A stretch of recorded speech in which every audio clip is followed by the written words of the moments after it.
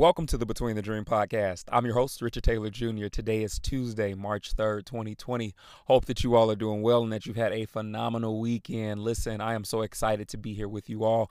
So excited for a new week and so excited for a new episode of this podcast. If you are new, I ask that you go ahead and subscribe on whatever platform you might be listening on. Thank you for your support.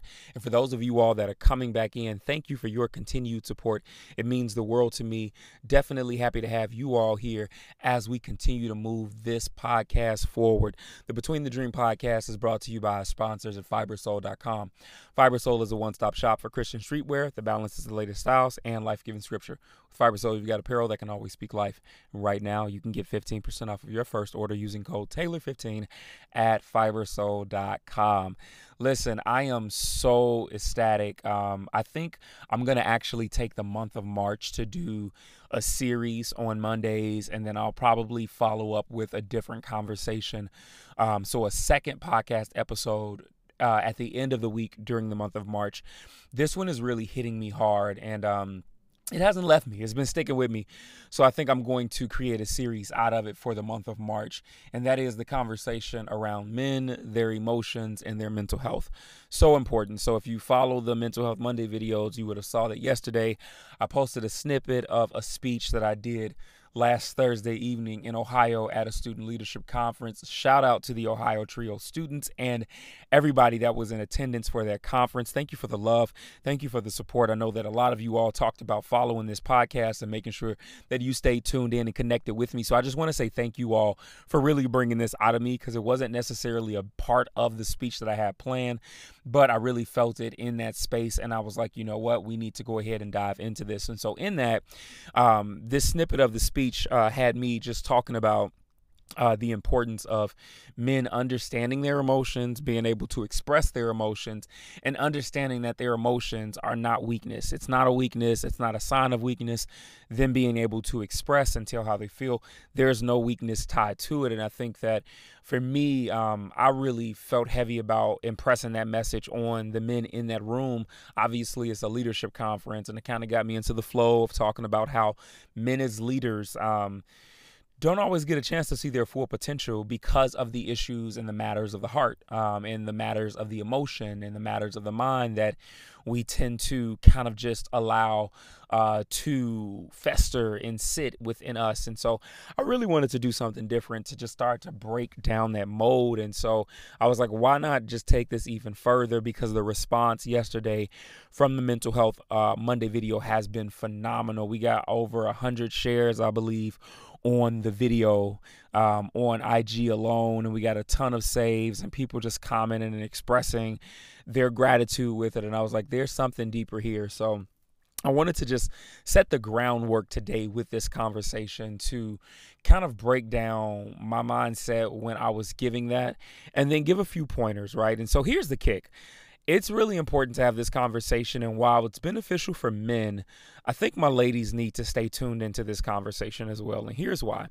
In the spirit of community and partnership, I think that as we continue to dive into the conversations of equity around men and women, we have got to be able to learn each other, right? And to have a greater understanding of each other. And I'm always one advocating and pushing men to learn women, whether it come from the standpoint of a work relationship, a platonic friendship, or even a romantic relationship.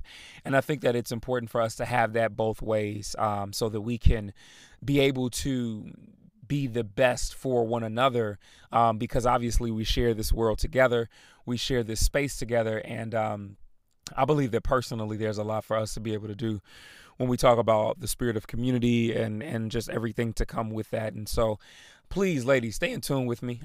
You might be able to take some nuggets for the gentleman in your life, the man that you love, maybe your son, fathers, you never know. Like, conversation wise, I think it's important, right? And so, excuse me, I'm actually going to take a sip of water here because my throat is like meh still.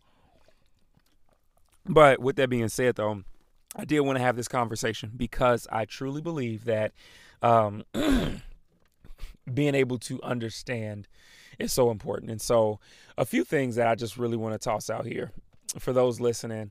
I know a lot of men talk about how, oh, I'm gonna look weak or I'm gonna look quote unquote gay if I open up about my feelings. I know there have been a lot of toxic uh, conversations of masculinity around the emotional side of things, expressing one's feelings and one's interest, or the issues in one's heart, and specifically the heart of a man. And I think that it's important to understand that these labels that people try and put on you as a man when it comes to what you are, what you aren't, because you might be in tune with your feelings, or because you might be in such a space of burnout and breakdown, right? That you have lost control. And this is what we tend to see with men a lot. When we talk about men expressing emotions, there are several things that really stick out to me that really push men to the brink of kind of what I would call reactive responses to the emotions that they are dealing with. A lot of them are focused around burnout. You talk about men who just take on the pressures of life, the weight of the world around them, trying to be Superman, and in that not realizing that they're crashing and burning because they're trying to be everything for everybody. And maybe to a degree it's chauvinistic at times, but we have men who tend to try and hold it all together. And we might be too prideful or ego driven to ask for help or to admit that we need it, right? And this is one of the most common areas where we see that initial breakdown, to where we get a chance to see the emotions that rest under the layers of issues. I think the second part that I tend to see it a lot in is that early adolescent phase, when you talk about men who are young men at the time, or little boys growing up, and we talk about some of the false teachings of what it is to be a man, the false teachings of masculinity, and some of the false teachings of manhood that stick with us from a very early age, right? We're taught what's acceptable. We're taught what's not acceptable. And many times we don't bother to question it or even think to question it, and we accept it as what it is, and not realizing that we've actually taken on some tainted ideologies and some tainted thought processes when it comes to what has been deemed appropriate for men. And so these are the two common areas that we tend to see it in. Early childhood, it's like a seed sown. And I think as that seed is sown, it kind of does link to that second component of the burnout phase when it comes to what we were taught early on and how to handle, or actually realistically not handling the things that we're going through, right? And so we see this. And so I just kind of want to set the tone with the conversation, since we will be having a full breakdown of a series around this throughout the month of March. I think that it's very important to cast out the lie that says that you are weak or that you are less than in those moments where you express how you feel, where you tell your truth, where you are honest and open about the fact that you might be struggling mentally or emotionally. I think even deeper than that, right? Because obviously before we get to like real heavy mental health issues, typically they start more so from an emotional standpoint, right? Whether this be neglect in the home early on, whether this be rejection. We can talk about abuse, whether currently or maybe in the past. I think even deeper than that, though, we talk about a lot of the heartbreaks that come in life, failures, the feelings of being a failure, the disappointments, maybe the breakup in certain relationships. There's so much that rests there for our men that they don't know how to deal with, right? And so what do we end up doing? We end up taking on some very unhealthy coping mechanisms, and that's how we tend to deal with them. We become womanizers in romantic relationships. We become very non-trusting individuals in the, interactions with men that we see, right? We go on this nonsensical conversation of alpha and beta males and all this other stuff, and it's crazy because those sometimes that exude what they call the alpha piece are some of the ones that I have noticed in the workings, and those that I've been able to coach and counsel that are typically broken the most, right? But we put on this facade, we put on this false cloth of masculinity to say that we're okay, and we do things to try and exert our dominance and to show our strength strength and power so that we can cover up the weakness that is the hurt, the pain, and the turmoil that we feel that we have taken mechanisms that aren't healthy to try and cover up, right? And I just want to help you break out of that. You don't deserve to be in that space. That is not your calling, and that is not where you are supposed to be. And I just want to help you to dispel that even in this space and time right now, right? Your emotions as a man are okay, right? You being able to talk about how you feel, it is okay. You are not weak because of that. In those moments where your emotions get the best of you and all you can do sometimes is cry out of frustration, out of pain, out of the anger that you feel from everything that has been festered up, guess what? In those moments, you are okay. There's nothing wrong with you. You're not falling off the bandwagon. You're not any less of a man. I'd even go as far to say that you're more of a man. You're a lot stronger in those moments and times where you can admit to those shortcomings, where you can admit to those emotions and those feelings that you have, where you can admit to all of these different things that make you who you are, right? Everything that you're experiencing in this phase of manhood and in your process is it's building you and helping you become who you're supposed to be. But a lot of that becoming who we're supposed to be is going to come with the choice of being able to dispel myths. It's going to come with the choice of being able to go back and challenge some of the things that we were taught, right? Even those things that come from family members, parents, fathers, uncles, the men around us, grandfathers, those that mentored us.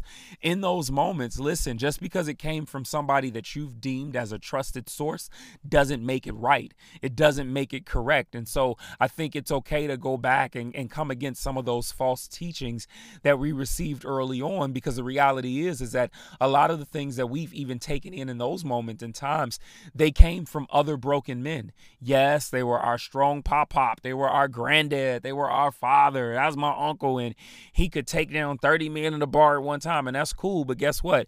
After it was all said and done and he was at home by himself, he was drinking himself into a rut.